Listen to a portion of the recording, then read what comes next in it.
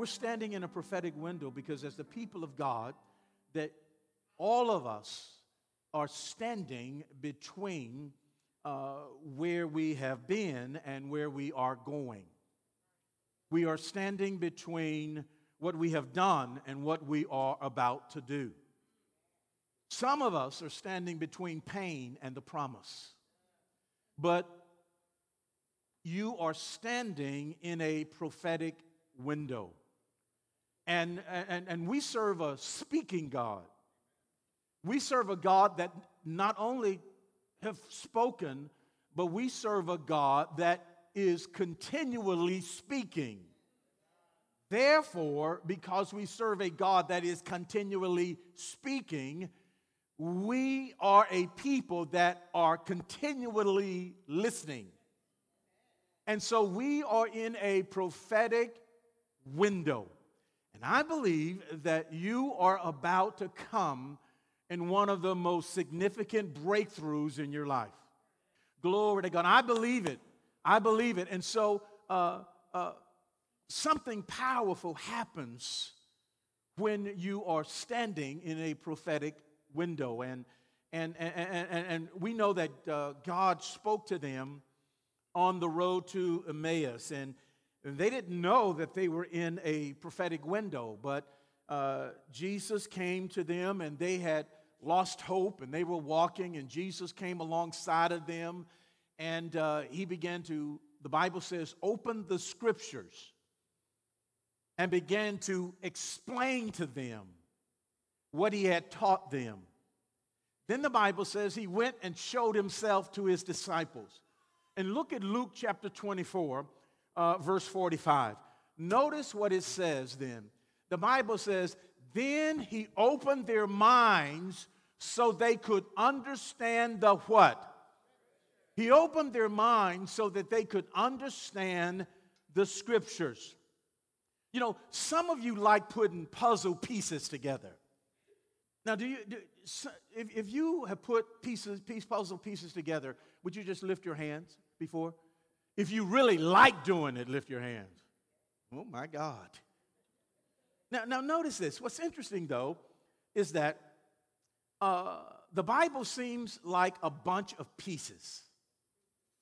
And people who put puzzles together well, that the key to that is to have the picture on the box.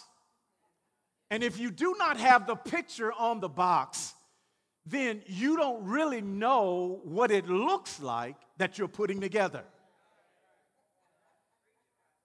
And although you don't know what it looks like, you can make some progress by following a pattern or following a method, but you never know where you're going until you've completed it. But it can be a long, frustrating, anxiety-driven process if you do not have the picture that's on the box.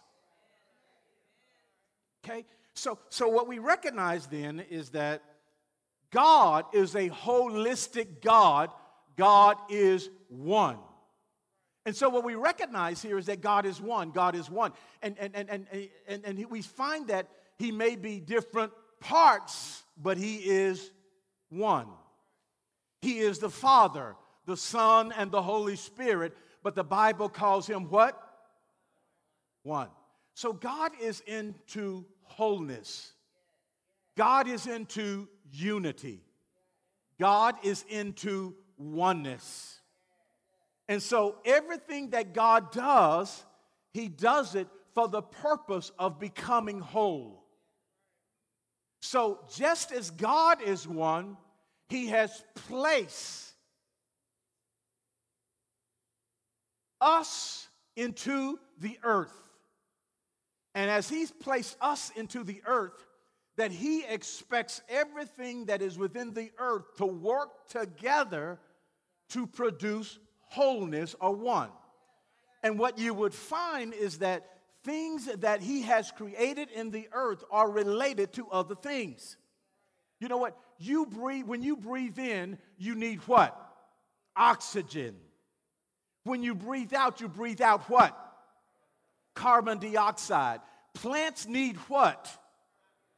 When you recognize that the sunlight creates a dynamic focus, a process called photosynthesis in a plant. Those plants give off oxygen. We breathe in that oxygen. We live. What we breathe out now is used by something else in God's earth and his creation.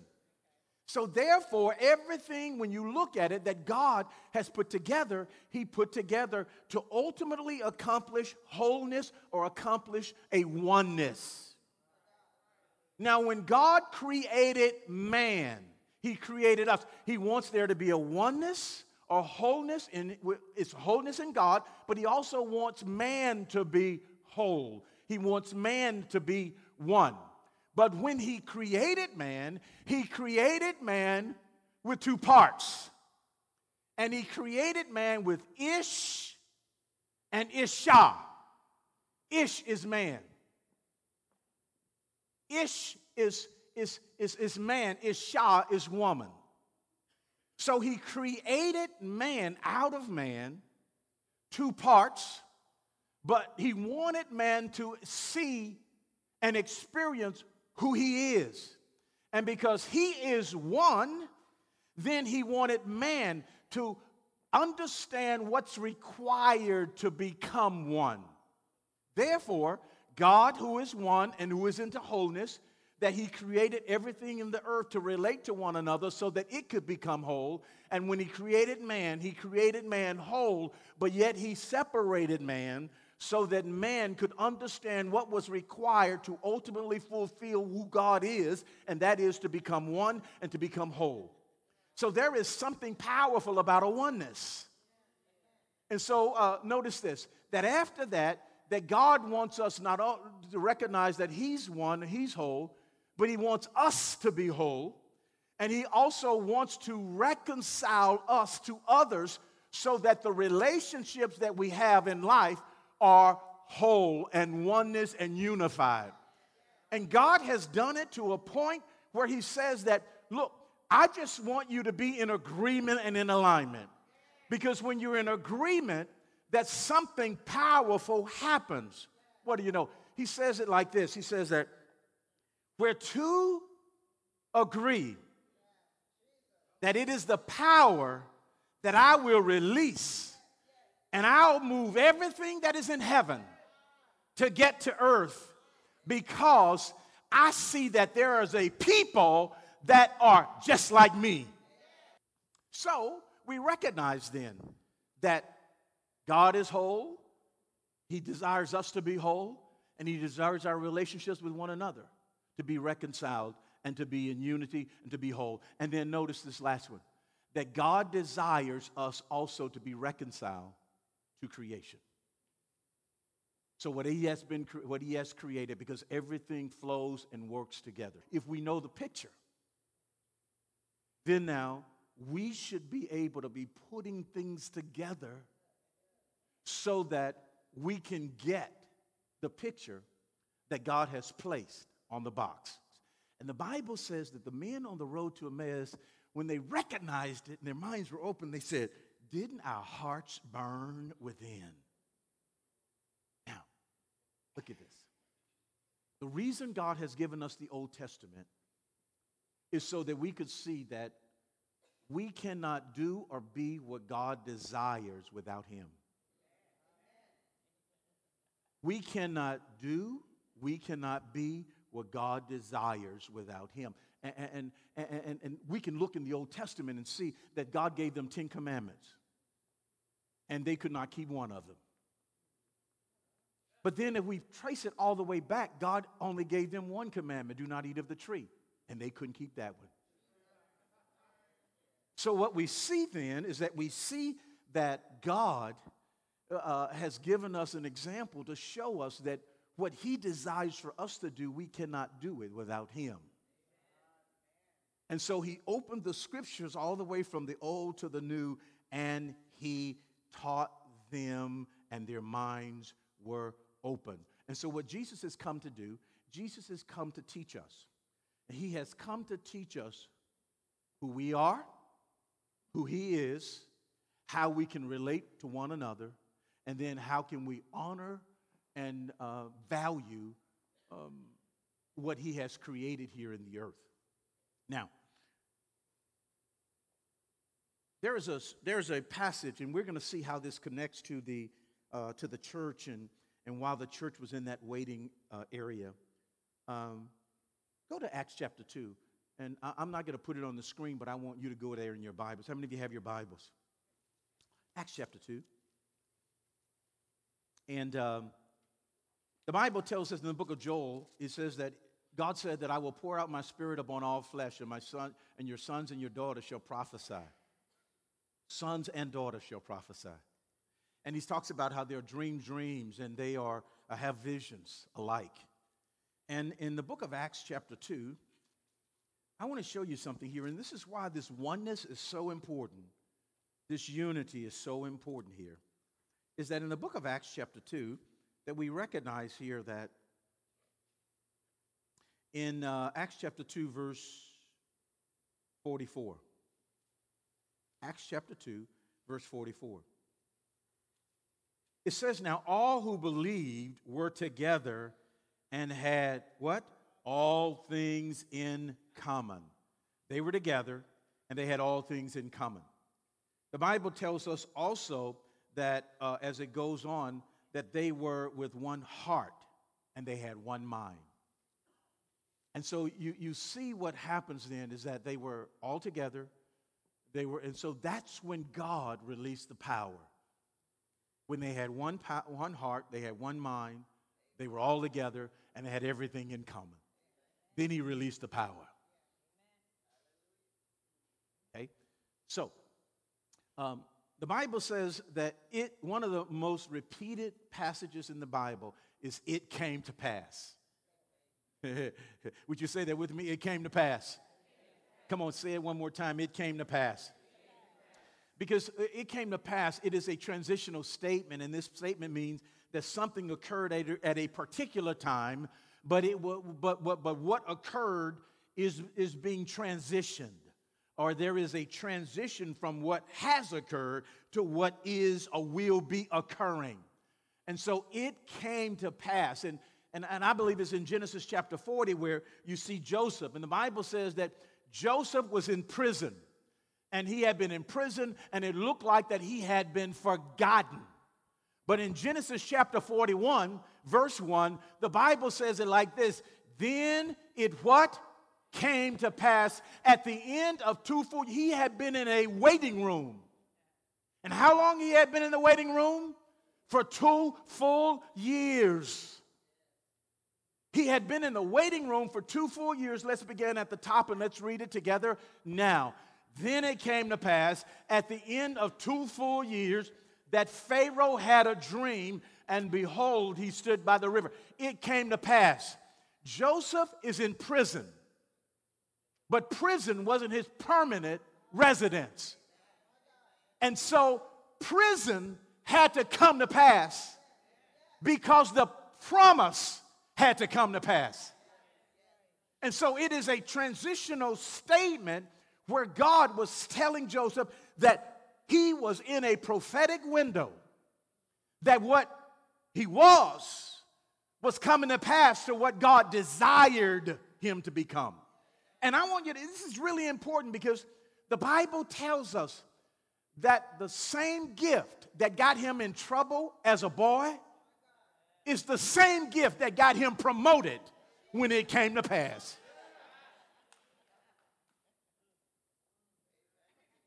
So what you notice that? The same gift. Now you got to keep that in mind. So just though you were flowing in what God had gifted you, see, the gift was according to his promise. But he just didn't have the wisdom to know how to handle it. But when God, there is a waiting room that you might be waiting and you may be standing between where you have been and where you are going. What's important is that you got to stay there until you get the desired results. Oh my God! And so Joseph, same gift that got him in trouble was the gift that got him promoted. My God. Isn't that good? So what we got to do then is I want you to see this because I want everybody to come along together. We're going to have to stretch. You've got one life, you need to maximize it. Amen? So would you say stretch? So we're going to have to stretch. We're going to stretch. We're going to stretch. We're going to stretch. And the reason it's important that we stretch is that if you ever look back over your life and see the great things that God was going to do for you, before that happened, you had an expectation. That you look back and you recognize that I had an expectation before God did it, and then when I recognized that God had done it, that before he did it, I had an expectation. And so if God's getting ready to give you an opportunity, you have to get ready for the opportunity. And so so we recognize then that we have to stretch ourselves. We have to stretch ourselves. We have to go beyond where we have gone previously. Would you say stretch? It's important that we stretch ourselves. We stretch ourselves. And so in the book of Acts chapter 2, the Bible tells us, I want you to stay there in Acts 2 because I told you to look at verse 44, but I want you to stay there because the Bible tells us that Jesus told his disciples, 500 of them, to go into Jerusalem. He says, I want you to wait. Well, we know that we don't know what happened to 380 of them because only 120 showed up in the room or showed up in the house. And so the Bible tells us that when they showed up in the house, that there was a great spirit of agreement. And when this 120, they were in such unity. And the Bible says they had one heart. They had one mind. They had everything in common. That unity that was there, that's when the Holy Spirit came and it began to empower them. Notice this, that the Holy Spirit did not give them that power until they came in unity with one another. My God, until they had the picture that was on the box. And when they got the picture that's on, see, that's what, my God, isn't it interesting that the very thing that you despise, when the devil is trying to do something in your life, you actually go back to the thing you despise. And that's how you know. Okay, let me give you an example of that. Remember the boy who was with the prodigal son? He was a Jew. The prodigal son was a Jew, and Jews despised hogs. But this prodigal son came to his dad, and he said, Daddy, I want my inheritance. And in all purpose, Daddy, you're really dead to me, so I want what belongs to me as if you're already dead. I can't wait. I want it now. And his father gives him what he asked for. And when he gets it, he goes and he has a party after party. He began to live a life. And this life that he lived, the Bible says that after he experienced everything and he ran out of his money, that he found himself eating slop, hanging out with the hogs, sleeping where the hogs were sleeping. Now, I don't know about you, but you guys are city folk, but I've been to Elm Grove, Louisiana. And in Elm Grove, I saw what a hog eats. I've smelled what a hog has eaten. And you know what hogs eat? They eat slop. You know what slop is? Anything that you don't want, like it's been there for 7 days. I'm telling you that my grandmother used to have milk that was spoiled for 7 days. Bread, anything you didn't eat, you just put it in there and you gave it to the pig. And the pig ate it. And you look at that and that gross you out, doesn't it? But man, I love ribs. I got to tell you, after I said something like that on Wednesday night, I left straight from where we are and tried to get to Rudy's before we closed. And Gwen had me make a stop right before Rudy's. And she wanted like an ice cream sundae. Can I just tell y'all this? Ooh. She wanted an ice cream sundae. because she was so hot from the anointing at church, she needed to cool off. So she stopped and she had me go to like Freddy's. So Freddy's is here and Rudy's is here. And she said, well, go here first. And right when we got through the line of Rudy's, that I turned to go through the line of Freddy's, I turned to go to Rudy's and they had closed up. And I could not get any ribs. I started driving around trying to find some ribs. And you know where I ended up? The very place that I despised, I ended back up at Freddy's and got me some ice cream too. Lord help. So what you recognize then is that you recognize that the very thing you despise, you find yourself going back to it. And so this boy, he's like saying, you know what? My father's servants live better than I live. My father's servants eat better than I eat. The Bible says he got beyond his pride. He got beyond his arrogance. He got beyond what he wanted to do. And the Bible says that he was walking home, and as he came home, the father saw him afar off. This is the only place in the Bible where it says God ran. The father saw him far off, and he began to run to him. And this son says that, Father, I don't deserve to be considered your son. And the father almost stopped him in the middle of his apology and said to him that, my son, he's returned home back to me. Isn't it awesome when we'll walk and move and stretch and go beyond so we can become back united with God?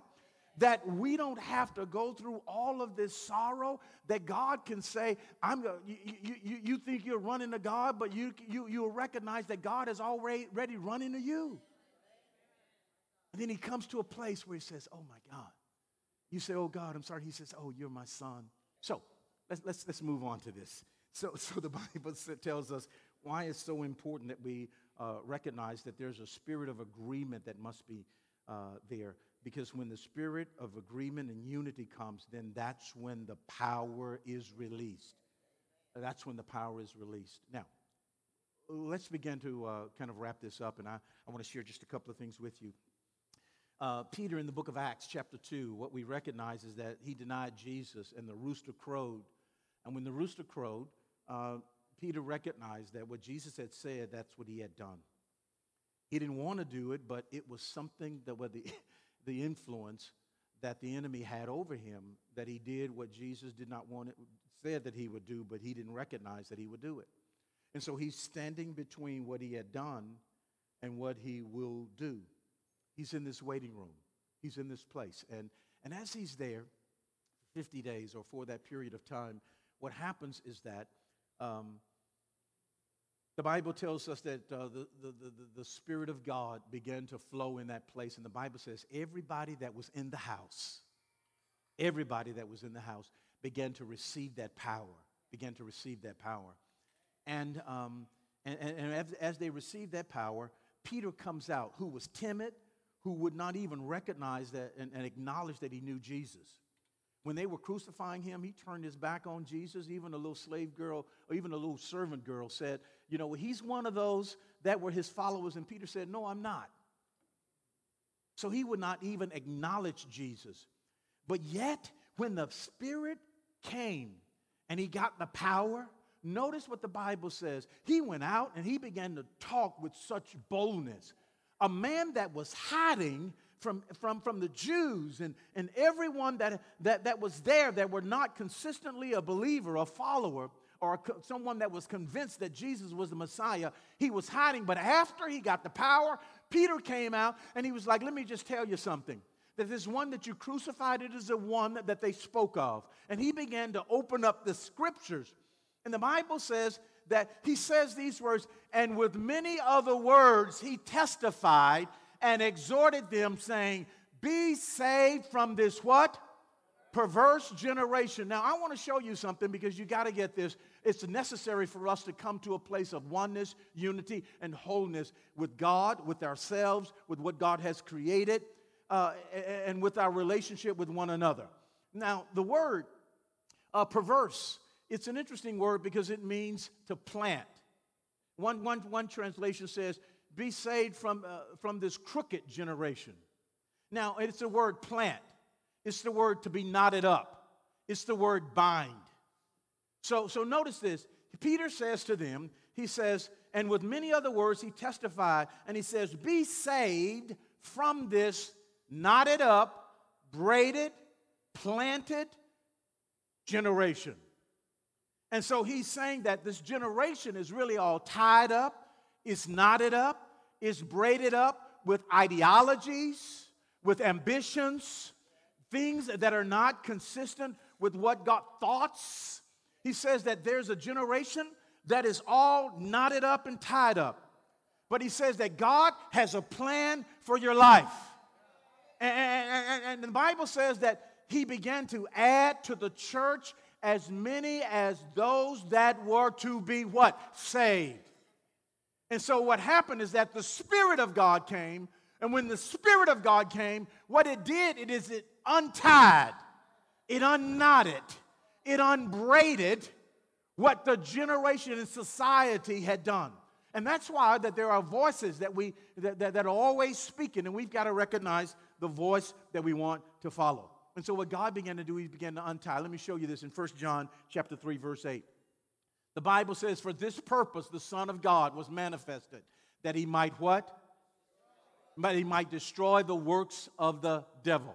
The word destroy is a beautiful word. And what it means is that the word destroy it's the Greek word of leo, and it means to untie a knot and to undo a braid.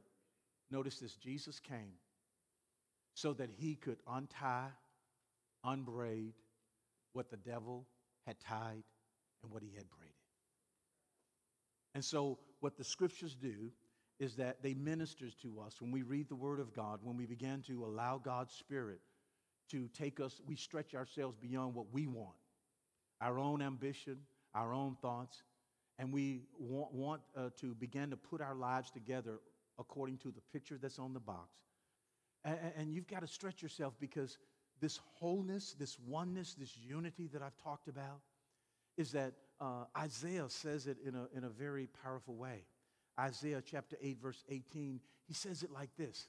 He says, Here am I and the children whom the Lord has given me. We are for signs and wonders. Isaiah says that our children are for signs and wonders, and I am a sign and a wonder. The word sign is an amazing word, and I'm not going to give you all the studies of it, but the word sign, it means a person of excellence. The word of signs, it means to have a distinguished mark. And so when he says that we are for signs, we are a distinguishing mark. We are a prodigy. We are evidence. And this word wonders, it is the word displaying the power of God. And so what we recognize then here is that Isaiah is saying, not I will be, not I'm going to be, not one day that's going to happen, but he says right now, I am, my children are, my family is, we are a evidence that we are a predestined mark that display the power of God.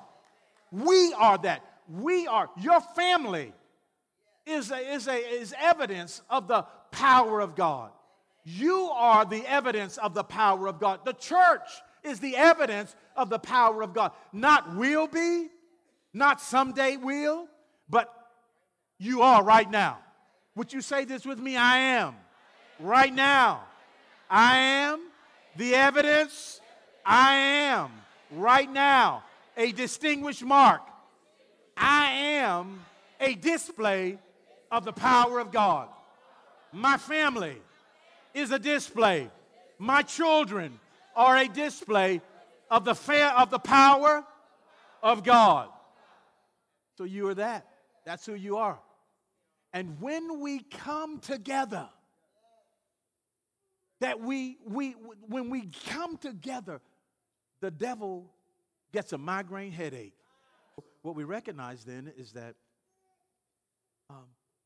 God released the power, but he did not release the power until they came into unity. They had one heart, they had one mind, and they were flowing together. You look in the book of Mark 5, don't go there, but just Mark chapter 5, what happened is that the Bible says that they came to Jesus and they said, Jesus, this woman, the Jairus' daughter, sick near death. Jesus says that I will go and heal her. When Jesus starts moving to go and heal her, the Bible says that there was a woman who was in a waiting room for 12 years. And she decided that she was going to stretch herself. And it wasn't going to be based on the opinion of other people. She knew, and she said that if I can just touch the hem of his garment, I know that I'll be made whole. And she pushed herself through the crowd. She stretched herself. And she touched the hem of his garment. And the Bible says when she did that, that virtue went out of him and into her. Now, notice this, that Jesus did not do the miracle. The miracle and the power came when she was willing to go beyond herself. But go beyond the limitation. Go beyond her circumstances. Go beyond her prison. Because it had to come to pass in her own life. And so Jesus turns around and he recognized that I did not do this, but someone accessed the power that was on the inside of me. And what did he say? He said that your faith has made you what? Oh my God. It was her faith that she said that I don't care the limitations that they put on me where I had to stay in a certain place. But I recognize Jesus was walking away from her and she came behind him and she touched him of his garment, and boom, power came, miracle came, and she became whole. Now, why is this story? What's the significance of this story and the picture that's on the box? It is this girl that Jesus was going to heal was 12 years old. The woman who was dealing with this blood issue, she had been dealing with it for 12 years. And God was, notice this, at 12 years old, a girl is about to move into another season. Season of maturity. Here's a woman that's been in that season for 12 years. But God is saying that the season is about to change. But something has to happen.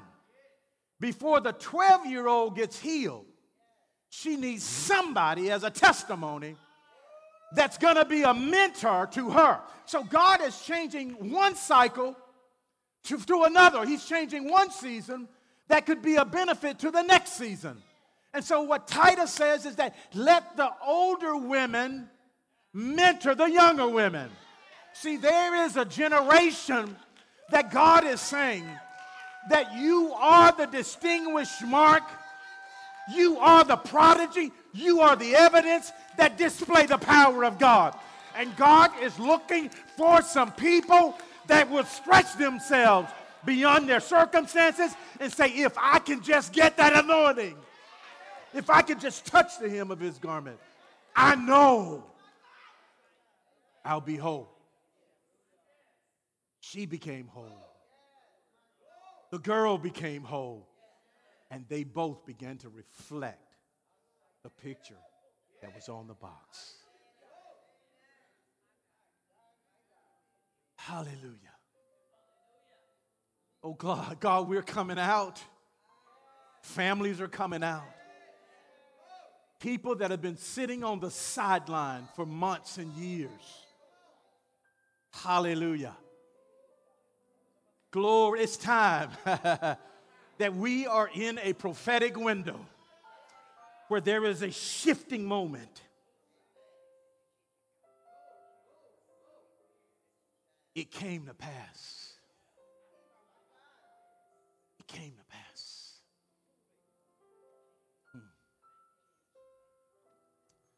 Hallelujah. Glory to God.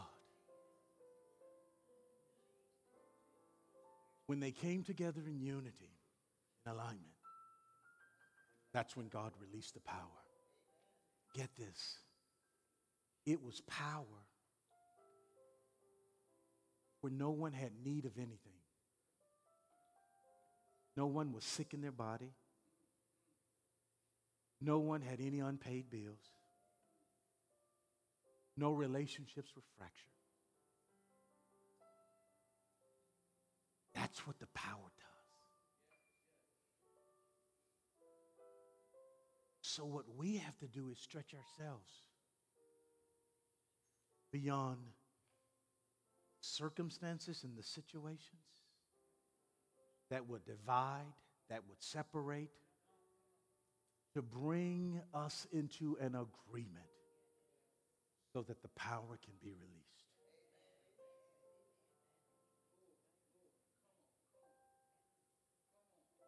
That's what God wants for your family. That's what God wants for your children. Got a child that have not been serving God, you keep praying for them. Don't give up on them. Why? It's because the Bible says that that prodigal came to himself. One day, the seed that you've been sowing, that you've been praying over them, one day they're going to come to themselves. Because they are a distinguished mark. They are evidence of the power of God. Receive that word today. Would you put your hands together? Give God a hand clap of praise. Come on, would you stand to your feet this morning?